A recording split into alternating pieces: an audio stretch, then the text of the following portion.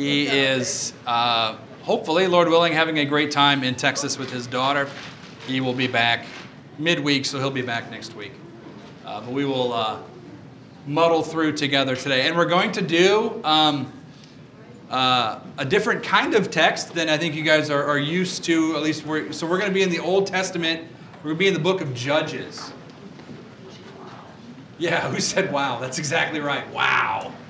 Judges. So that's where we're going to be. And as you're turning there, we're going to be looking at what might feel like a somewhat obscure passage in Judges. But Judges is the book that I am walking through with the youth on Sunday mornings. And we're trying to live by Romans 15:4, which says, "For whatever was written in former days was written for our instruction, that through endurance and through the encouragement of the Scriptures we might have hope." And so that text includes a text like, or a book like Judges. And so this morning, Lord willing, we're going to do the hard work of deciphering how does a text like this give us hope, how does it encourage us, and what can we gain from it. So as we get started, Paul, would you open us in prayer this morning? Father God, we just praise you for the awesome God that you are. We thank you for this time together that we can study your word. We pray that you would be with us here as we have a conversation about Judges. We just pray that you would be here, be with Brett today as he delivers the message. We pray all things your will be done. It's in Jesus' name we pray. Amen. So if you'd like to turn to Judges chapter 9. Judges chapter 9. So to give you just a brief overview of where we're at in Judges. So the book of Judges is a book compiled of the time directly after the conquest of the promised land through the book of Joshua. So I think the last time we were together and I was with you, we were just finishing Joshua. So you can tell by my logic with the youth, we just started in Joshua and then just kept going. So that's why we're in Judges. But we've looked at some Judges already. We've looked at about 6 of them. The last one, the one in chapter 6 through 8, is one of the more famous ones, Gideon. And so we just wrapped up looking at Gideon's life and what he had done. If you're in chapter 9, if you want to look back at chapter 8, verse 29, we get kind of this hinge between Gideon and Abimelech, which is the next, well, not judge, he's a king, but we'll get to that. But we see kind of what's happening here. So if someone would be so kind as to read 29 through the end of the chapter, so Judges 8, 29 to 35, I would be grateful.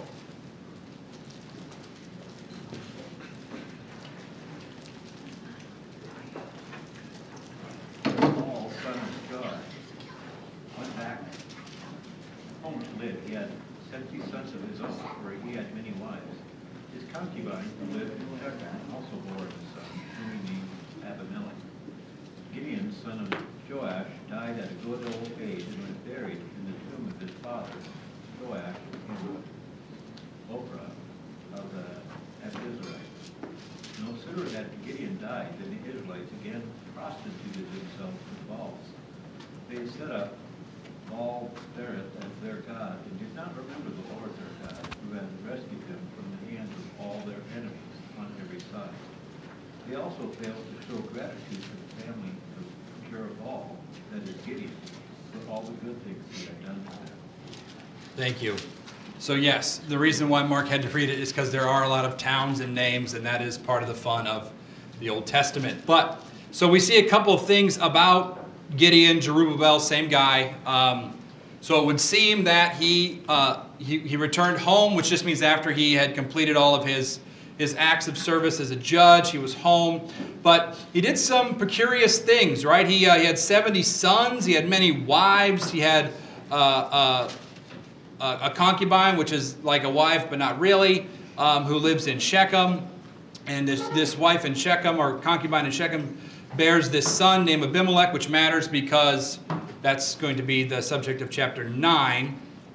So we see it's curious. So if you think about your knowledge of the Old Testament, and you think about people that had many wives and many sons, in the Old Testament, what role did they have? What were they in?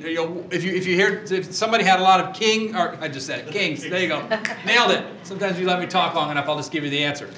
But yeah, so it sounds like kingship, right? So Gideon is a judge, and he is, which is not a king. It's a regional ruler, and he did some suspect things. He built an ephod, which was like a priestly garment. That was right before in chapter 8. And so we don't want to spend all the time talking about Gideon. We actually want to look at Abimelech, but some of this matters because it kind of sets up the nation for failure. They ask him to be king. He says, no, I don't want to be a king. I just want to be a judge. But then he does kingly things, like having a lot of wives and 70 sons. So he generates a lot of offspring like a king would. Abimelech actually means my father is king, I think, in Hebrew. So that's kind of odd. I mean, for a guy that said he didn't want to be a judge and he names his son by concubine, my father is king. So that's kind of suspect, or at least confusing. And what ends up happening is Abimelech kind of just runs with it. So in verse 33 through 35, we see that Gideon dies, and Israel turns away from God to Baal, which is a very common theme. Basically, the theme of Judges is a judge delivers the people follow God for as long as the judge is around. The judge dies. They kind of march themselves off into apostasy again, and then they get taken by the Midianites or the nations that are around them, and then they're afflicted. Then they cry out to God. God raises up a judge. Lather, rinse, repeat. This is the story of Judges. What's unique about Judges 9 is instead of there being an enemy from without, there's an enemy from within. This is the first time in the book of Judges that the person that rises up to oppress and do the things to the people of Israel is someone who is from Israel. So it's getting worse. So think of it like the ball is unraveling. The ball of yarn is getting less and less dense as we go. The years in between struggle and peace are getting less. The trials are longer. So it's deteriorating. And from basically chapter 9 to the end of Judges, it's just going to get worse. So how did it get bad here? Well, I'm glad you asked. Let's look at chapter 9. Would someone be so kind as to read 1, 2, and 3 to start?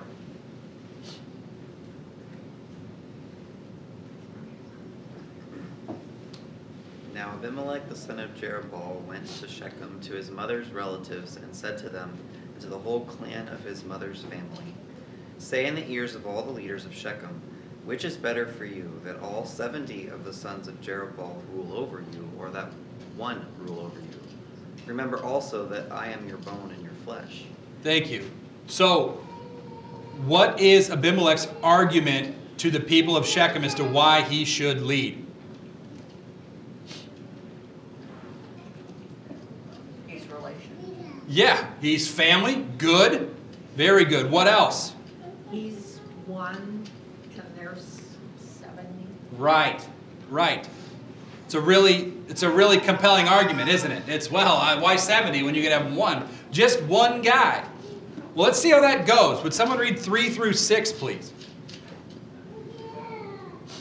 And his mother's relatives spoke all these words on his behalf in the ears of all the leaders of Shechem. And their hearts inclined to follow Abimelech, for they said, he is our brother. And they gave him 70 pieces of silver out of the house of Baal-berith, with which Abimelech hired worthless and reckless fellows, and followed him. And he went to his father's house at Ophrah and killed his brothers, the sons of Jerubbaal, 70 men on one stone. But Jotham, the youngest son of Jerubbaal, was left, for he hid himself. And all the leaders of Shechem came together, and all Beth Millo, and they went and made Abimelech king by the oak of the pillar at Shechem. Thank you. Okay, so just pointing out some things as we go. One, they agreed to it, right? Their hearts were inclined to it. What do they give him as a, yes, please do it?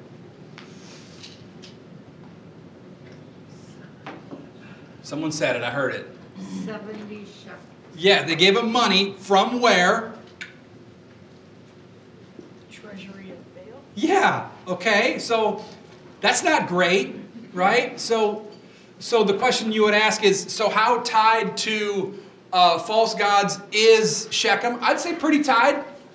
I mean, the coffers at the house of Baal are doing all right. They can spare 70 pieces of shekel, 70 shekels of what pieces of shekels of pieces of silver, whatever you call it. Money. And then what does Abimelech do with that money? Hired worthless and reckless fellows. Because that's who you want following your new king, right? I remember, I don't know medieval history very well, but like the Knights of the Round Table, that's what they were described as, right? No, right? Not a good thing. Not a good thing.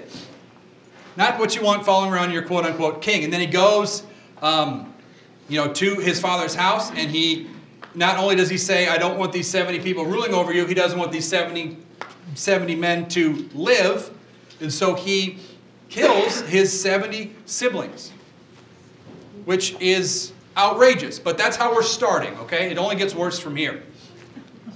But there's this one son, this one brother, depending on your perspective. He gets away, he hides, and he is good.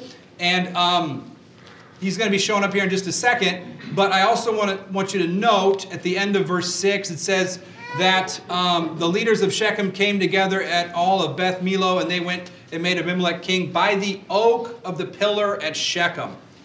Now, I don't expect you to remember what that is, but I will at least ask, does anybody know why that piece is added? Or why that would matter?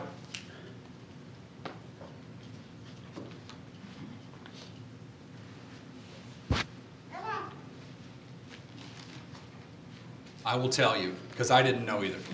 But someone told me, and I'm a couple days ahead of you. So the oak of the pillar of Shechem is a place where both Jacob and Joshua met. So if you want to turn back to Joshua chapter 24, verse 26, I can just read it to you, but it says, Joshua 24:26 says, And Joshua wrote these words in the book of the law of God, and he took a large stone and set it up there under the terebinth tree that was by the sanctuary of the Lord. And then if you were to look back in verse 1 of 24, he's in Shechem. So where Jacob finalizes the rewriting of the law, and so remember, you guys all know Joshua 24, right? As for me and my house, we will serve the Lord. Like that stump speech happens at the stump that is now where we're sitting in the story of Judges.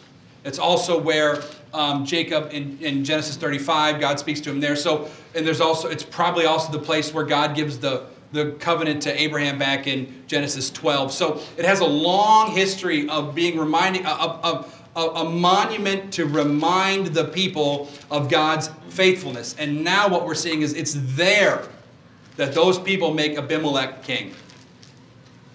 So so to the people that know geography or would have heard Judges in their day, they would have said, this is an abomination. Like this is the opposite of what that monument is meant to remind us. So everything is going crazy. The leadership is wrong. They've got a king. They got all sorts of stuff going on. And then verse 7, we see that Jotham, who is the lone remaining son of Gideon, stands up and starts speaking horticulturally. Would someone be so kind as to read 7 through 15? And let's look at trees together. When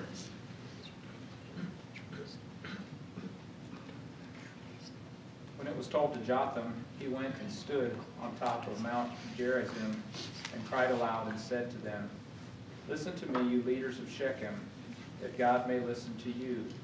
The trees once went out to anoint a king over them, and they said to the olive tree, Reign over us. But the olive tree said to them, Shall I leave my abundance, by which gods and men are honored, and go hold sway over these trees?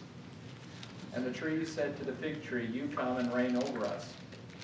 But the fig tree said to them, Shall I leave my sweetness and my good fruit, and go hold sway over the trees? And the trees said to the vine, you come and reign over us. But the vine said to them, shall I leave my wine that cheers God and men, and go hold sway over the trees? Then all the trees said to the bramble, you come and reign over us. And the bramble said to the trees, if in good faith you are anointing me king over you, then come and take refuge in my shade. But if not, let fire come out of the bramble and devour the cedars of Lebanon. Thank you.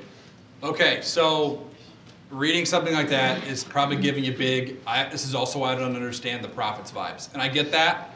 But to keep it simple, just remember that those who write the Old Testament and those who write things like this, they're trying to make a point. They're trying to use the things around them, right? So they're just trying to, in a colorful way, explain the situation. So it would seem that we have trees, a couple different trees that have been asked to do a job, and then a certain type of bush that said they would do it. So if you're thinking about what we've seen thus far, how can we fill out the role of who some of these players are? So we might not know who the trees are, but we can probably guess who the bramble is. Does anybody want to take a stab at who the bramble is? Yes, very good. Very good. The other trees could have been maybe, because we didn't read it together, it could have been Gideon. If you remember, Gideon was asked, be a king over us, and he said no. So the analogy would be, he is this tree that is producing fruit, right? This olive tree is producing, good fruit, good, it's a healthy, good tree. And we asked that tree to give us shade. That tree said, no, I don't want to. But now we got this bramble bush that says, yeah, I'll give you shade. Yeah, I'm great. Not great, right? So he's painting a word picture as to say, we've asked better men to do this job. And this guy came and took it, and he doesn't really seem like a tree that's producing fruit, but it definitely seems like a bramble or a thorn, but it's something just nasty, like no benefit at all. And then he even says there at the end of verse 15, take refuge in my shade, but if not, let fire come out from the bramble and devour the cedars of Lebanon, which is probably just a picture of the people of Israel. So he's saying, if you chose this king, this bramble to lead, if it's not God's will, if it's not the right fit, it's going to be of destruction. So we want to keep going to see if that's how that worked out. Now, 16 through 21 is basically his explaining the parable. So I'll just pick that up there. 16. Now therefore, if you acted in good faith and integrity when you made Abimelech king, and if you have dealt well with Jerubbaal and his house, and have done to him as his deeds deserved, for my father fought for you, and risked his life, and delivered you from the hand of Midian, and you have risen up against my father's house this day, and have killed his sons, 70 men on one stone, and have made Abimelech, the son of his female servant, king over the leaders of Shechem, because he is your relative. If you then have acted in good faith and integrity with Jerubbaal and with his house this day, then rejoice in Abimelech, and let him also rejoice in you. But if not, let fire come out from Abimelech and devour the leaders of Shechem and Beth Millo, and let fires come out from the leaders of Shechem from Beth Millo and devour Abimelech. And Jotham ran away and fled and went to Beer and lived there because of Abimelech, his brother. So like I heard it said this week, like all good preachers, he drops the bomb and bails out. So he lets it rain and then he gets out the door, which who can blame him? He's a wanted man. But I kind of sandbagged you a little bit, right? Because if you would have kept reading, you would have kind of understood more of what that parable was about. But what is it that, generally speaking, that Abimelech is telling the people of Shechem? You're going to be sorry. Yes. That's good enough. You're going to be sorry. Now, before we go on, here's the question that I have for you about this text. Remember, we're thinking about Romans 15:4, how these texts are meant to give us hope and encourage us and to teach us something that they're applicable to our lives today. My question to you is this: how important is good leadership amongst God's people today? Essentially, why does this matter to us?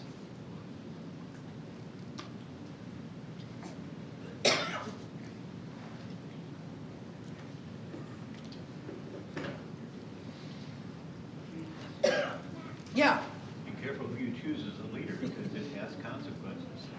true. True. Does the Bible have anything to say about being a leader? You're going to be held to a higher standard if you don't. That's true. That's true. Maybe a Bible study question. Should we be drawing from this text that question?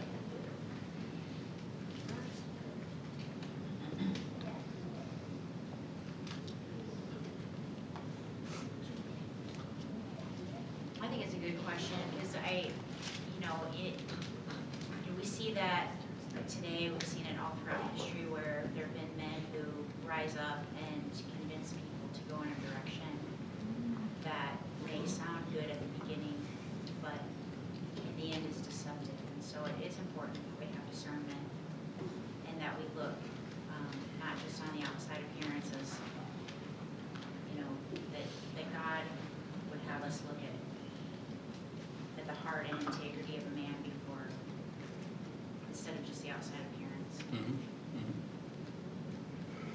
Where it gets a little more dicey in my mind is because Israel is unique in that they are both God's chosen people, but they're also a nation. So I don't know how far I want to press this idea of leadership outside of the church or outside of God's people, but I think as a general principle, bad leadership of nations also is not good, right? I mean, and though we know better, or we have a lot of history of such horrific leaders still find themselves in leadership, both inside the church and outside. So it's just very interesting. And the other question we have is, where is God in all of this? Well, we're going to see. So let's go on. Would someone please read verses 22 through 25?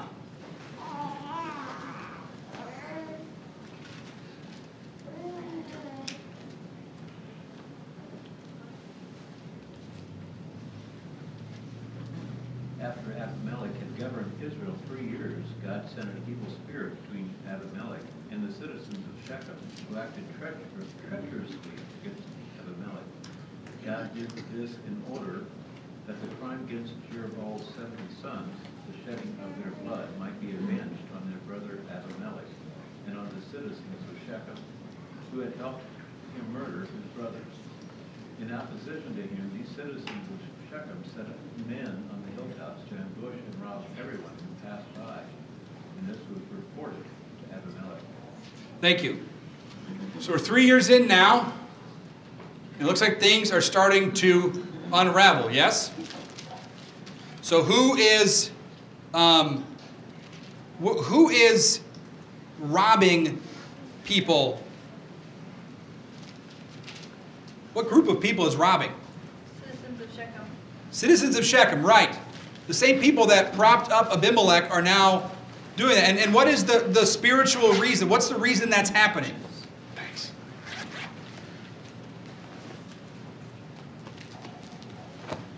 God sent an evil spirit.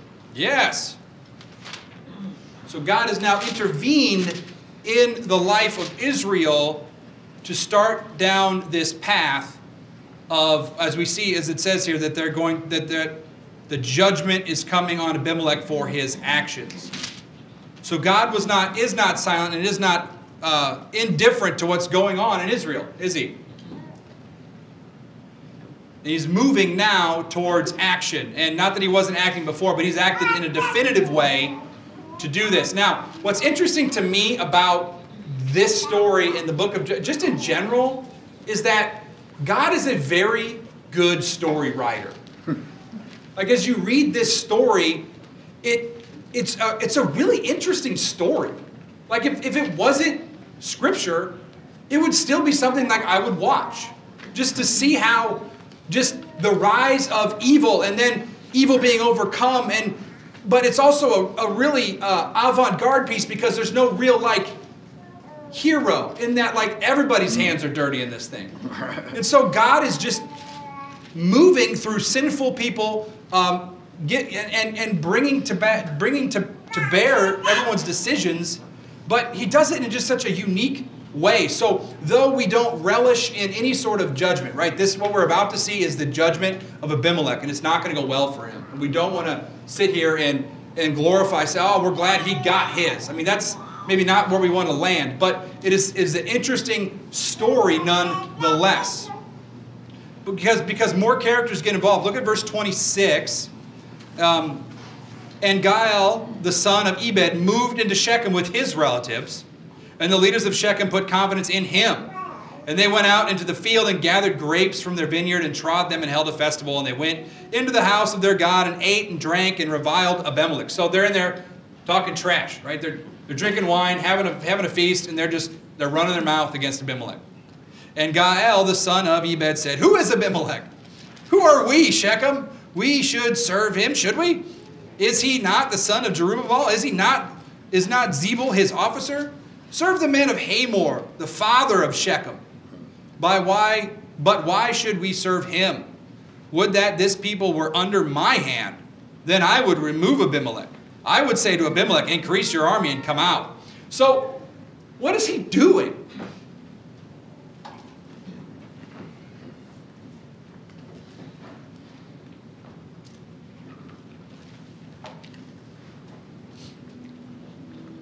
Inciting trouble. Yeah. He's trying to wind up Shechem, right? And he says in there, the men of Hamor, why should we serve him? So what he's saying is, hey, before you all got here, Hamor was what ran this town, and I'm from him. So he's basically, it's like a turf war. He's saying, you guys, Abimelech, he has parents that grew up here. I got parents that grew up here. My parents are better than your parents. Listen to me. So, and he's just running his mouth. And it's almost comical what happens next. Look at verse 30. When Zebul, the ruler of the city, heard the words of Gaal, the son of Ebed, his anger was kindled, and he sent messengers to Abimelech secretly. So, he's unconvinced, right? He's unconvinced that this is his guy. He's still Abimelech's right-hand man. So, he lets Abimelech know. What does he say? "Behold, Gaal, the son of Ebed, and his relatives have come to Shechem, and they are stirring up the city against you. Now therefore go by night, you and the people who are with you, and set an ambush in the field." Verse 33. "In the morning, as soon as the sun is up, rise early, rush into the city, and when he and the people who are with him come out against you, you may do to them as your hand finds you." So he sends the message saying, hey, these guys are stirring up insurrection. You need to get over here with your people and handle this thing. So what happens? Would someone pick up verse 34 through 38? 34 through 38. So Abimelech and all his troops set out by night, took up concealed positions near Shechem in 4 companies. Now Gaal, son of Ebed, had gone out and was standing at the entrance to the city gate, just as Abimelech and his soldiers came out from their hiding place. When Gaal saw them, he said to Zebul, "Look, people are coming down from the tops of the mountains." Zebul replied, "You mistake the shadows of the mountains for men." One more? No, let's stop there for a second. Because I think it's... So, what is Zebul... So, what do you make of this? Well, let me say it like this. Gaal and Zebul, it seems like Gaal thinks that Zebul's on his side, right? Mm-hmm. It seems like he's looking at him and he's saying, hey, do you see what I see? Like, it seems like there's people out there. And Zebul says, no, those are just shadows. Get your eyes checked, bro. Like, maybe the prescription's a little off. I don't see anything.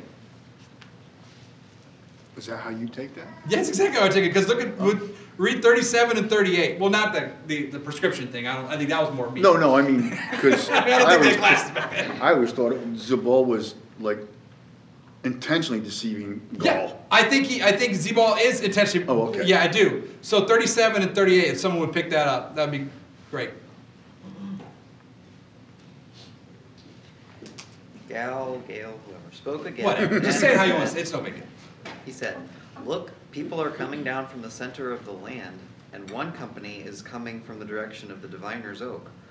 Then Zebul said to him, Where is your mouth now, you who said, Who is Abimelech, that we should serve him? Are not these the people whom you despised? Go out now and fight with them. He had to practice in front of a mirror, that guy. I mean, like, he had to be ready to just issue that just scathing, joke's on you, guy. You're so tough, you're running your mouth, and guess what? They're here. It's just wild. I mean, and so he's like, hey, good luck. This is who you said you wanted to fight. They're here. And so then verse 39 says, And Gaal went out at the head of the leaders of Shechem and fought with Abimelech. Abimelech chased him, and he fled before him. Many fell wounded up to the entrance of the gate. And Abimelech lived in Arumah, and Zebul drove out Gaal and his relatives so that they could not dwell at Shechem. So this guy who comes in as, again, another LoJack savior of Shechem gets rousted in a night, and he's gone, right? He says he's got the juice to get it done, and he's out the door. But, you know, what just goes to show how horrific Abimelech is starting in verse 42. So the threat has been neutralized, right? The person that wound up Shechem is gone. All of his relatives, they're gone. Verse 42. On the following day, the people went out into the field, and Abimelech was told this. So they're going like back to life as usual. We're going back to normal. We're going out to the fields. We're going to work. He, that is Abimelech, took his people and divided them into 3 companies and set an ambush in the fields. And he looked and saw the people coming out of the city, so he rose against them and killed them. Abimelech and the company that was with him rushed forward and stood at the entrance of the gate of the city, while the 2 companies rushed upon all who were in the field and killed them. And Abimelech fought against the city all day. He captured the city and killed all the people who were in it. And he razed the city and sowed it with salt. So he goes on, so beyond just the relatives and the people that were running their mouth and trying to take, he now comes to the same town that propped him up as king. It says, all of you are done. And he runs them all out. He destroys Shechem. Shechem is, I don't want to be too firm on this, but is probably where the tabernacle is. Maybe. We don't know that it's moved, but it was there when Joshua was there. So it's a somewhat prominent city. It's important. Look at verse 46. When all of the leaders of the tower of Shechem heard it, they entered the stronghold of the house of El-Berith. So meaning they went into the tower of Shechem, kind of the last place you go to protect yourself in the city, right? They're all in there. Abimelech was told that all the leaders of the tower of Shechem were gathered together, and Abimelech went up to Mount Zalmon, he and all the people who were with him, and Abimelech took an axe in his hand and cut down a bundle of brushwood and stood and laid it on his shoulder. And he said to these men who were with him, do as I have. Verse 49. So every one of the people cut down his bundle, followed Abimelech, put into the stronghold, and set the stronghold on fire. And so all the people in the tower of Shechem also died, around 1,000 men and women. So So what does that sound like? Bundles of brushwood and fire. What does that sound like? It sounds like the prophecy, doesn't it? Out of the bramble will come fire and the destruction of the people. The prophecy that Jotham gave that is coming true. So what are we learning? We're learning that the prophecy said that if he's a good king, it'll go well. If it's not, fire will come from him and devour the people of Shechem. Check. That happened.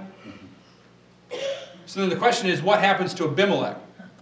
Well, Abimelech, deciding that this went so well, decides to continue his hit campaign, and he goes to, verse 50 says, to Thebez, and encamped against Thebez to capture it, which is roughly, depending on where you put Shechem, it's probably about 10 miles away. It's a day's walk, probably. So he's basically going to the next town over. What does he do in verse 51? But there was a strong tower within the city, and all the men and the women and the leaders of the city fled to it and shut themselves in, and they went up onto the roof of the tower. So same thing, right?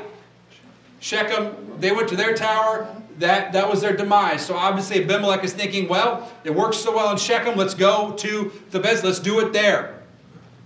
And then verse 52, Abimelech came to the tower and fought against it and drew near the door of the towers to burn it with fire. Again, it's the same plan. And a certain woman threw an upper millstone on Abimelech's head and crushed his skull.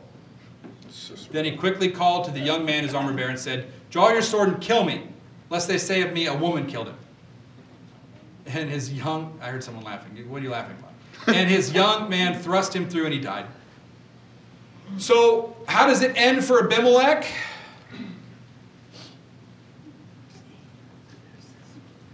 I'll tell you. He takes a stone in the head. Who dropped it? A woman. Now, if you know Judges, what does that remind you of? Sisera. Yeah. Have there been any other women that have stopped bad people in Judges? Yeah, Was her Deborah. in jail or something like that? Yeah. Jail? Yeah. Yeah. Do you remember she did the tent peg through the head? Yeah. Yeah. This is the second time that, and then what's fascinating about this one is what's the name of this woman? Well, it doesn't say. Did It doesn't say, right? It's a certain woman. So again, so God intervenes in a way that is similar but different to another way a leader who is trying to destroy God's people. But we see that Abimelech is stopped, he is killed. And look at verse 55. And when the men of Israel saw that Abimelech was dead, everyone departed to his home. So again, it's over. He's dead. Everyone's like, okay, drop the swords. We're just going to call it. And they walk off. Thus God, there was verse 56 and 57 give us the theological underpinnings of the whole deal. 56, excuse me. Thus God returned the evil of Abimelech, which he committed against his father in killing his 70 brothers. And God also made all the end of the men of Shechem return on their heads. And upon them came the curse of Jotham and the son of Jerubbaal. So we see that God intervened both through a prophet telling them what was going to happen, and then God bringing that to pass through his sovereign leading and dealings of all people. So that's the whole story of Abimelech. Now the question we have to ask is, why are we studying it? Why didn't we just skip it and get to Samson? Everybody loves Samson. Like, why spend a whole hour? And did it give me heartburn to do this? Yes, it did, because I know this isn't a typical text we look at. But again, if the Scripture, if Romans 15 says that all Scriptures can give us hope, it can give us comfort, it can instruct us, how can we draw from this text something that we can take about the character of God or how He deals with man? What can we take from a text like this to give us encouragement for the week? And I'll give you three that I came up with, and then if anybody has any other ones, I want to hear them. But the three I have are this. Well, we'll just say two, because the first one doesn't really count. God destroys the destroyers of His people. Mm-hmm. And two, God never abandons His people to ruin. And I think what gives us hope is that the people that God saved were sinners too. God's salvation comes to people with mixed motives, wandering hearts, sinful eyes. And God could have allowed, again, remember, the Baal worshiping was thriving in Shechem to the point where they could take lots of money and prop up a king. So these were not devoted Yahwehites at all. They loved their foreign gods.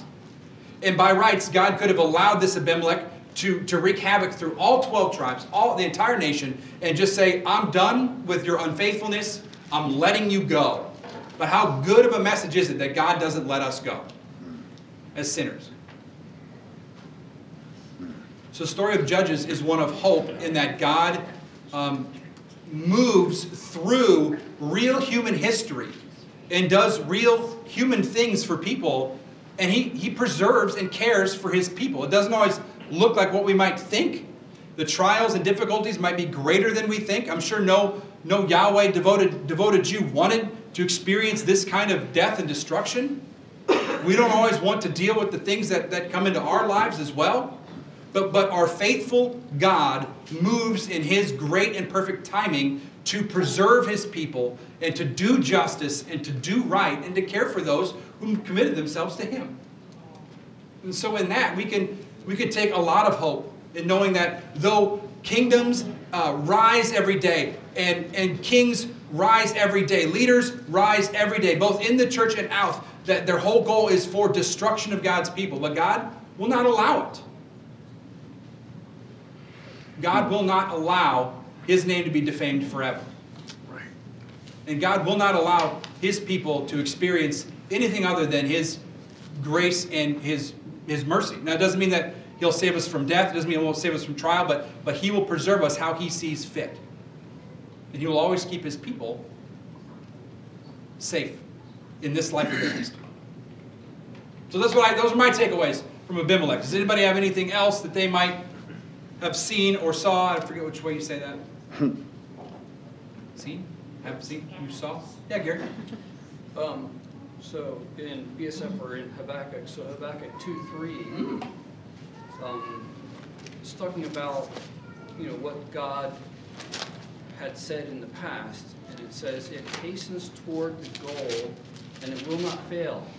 Though it tarries, wait for it, for it will certainly come. It will not delay. So God's working, and we can trust that He's working, even though sometimes it seems like He's not. It's good.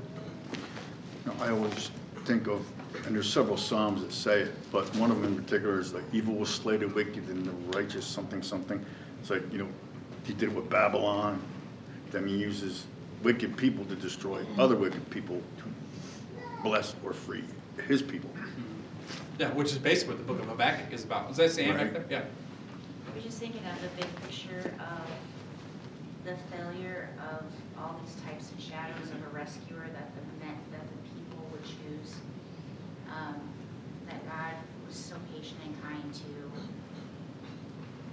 watch the people choose these rulers, judges, kings who would ultimately fail, but that He would bring a true rescuer and king, and through His faithfulness save His people. And here's another picture of a failure ruler. Right. Yeah. My quiet time this morning, I was in Psalms 130, in verse 5, it starts, it says, I wait for the Lord, my soul does wait, and in His word do I hope.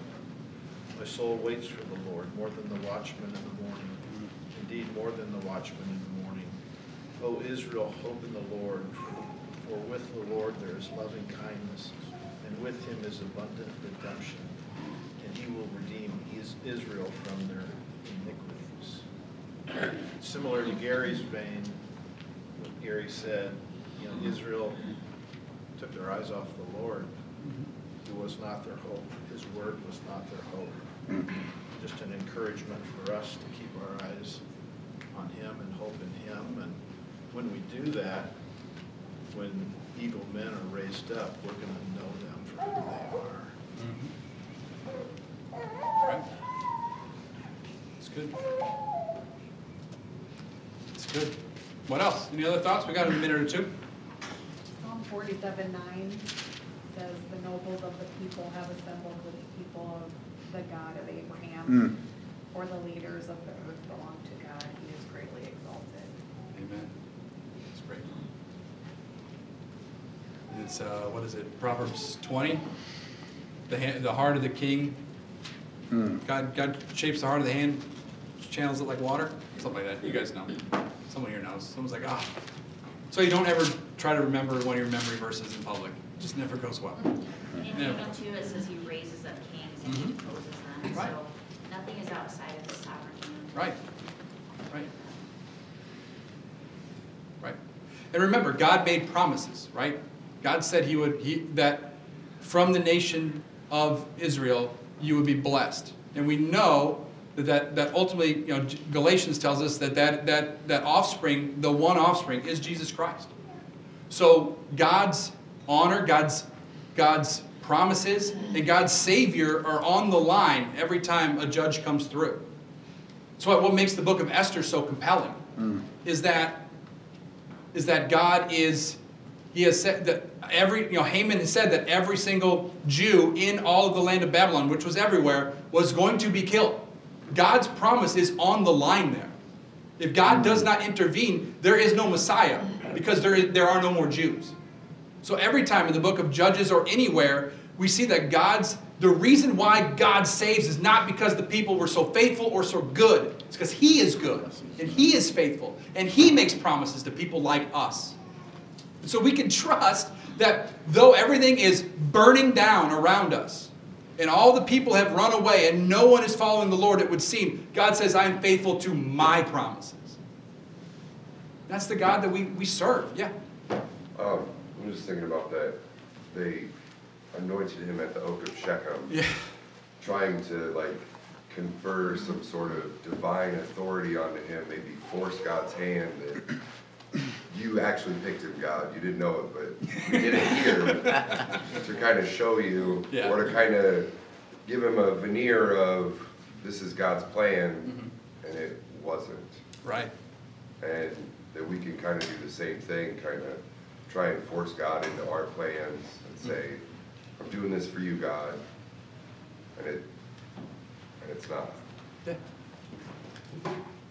Look at how much we pulled out of an obscure chapter in the book of Judges. Who knew we'd be so edified today? Probably shouldn't murder your brothers. It's probably. Yeah, also, Probably another good life lesson, Right. don't murder your brothers. Thank you for that one. I didn't know, it didn't need to be said. Thank you, Patrick. Patrick, you're reminding us of, sometimes you don't see the stuff that's right in front of your face. That's helpful too. True. Don't do it. Okay. Well, let's close there, and then we'll break for service. So, look who makes eye contact with me. Russ, would you close us in prayer? Thanks, Russ. Father, we do thank you for your faithfulness in our lives. You are faithful day after day after day. And we are unfaithful. So we thank you for your goodness. And thank you for your word that teaches and instructs and brings life to us. And Father, as we go into worship service, speak through Brett today. Give him your words to say, and God, open our ears to what you would have for us today. We pray this in Jesus' name. Amen.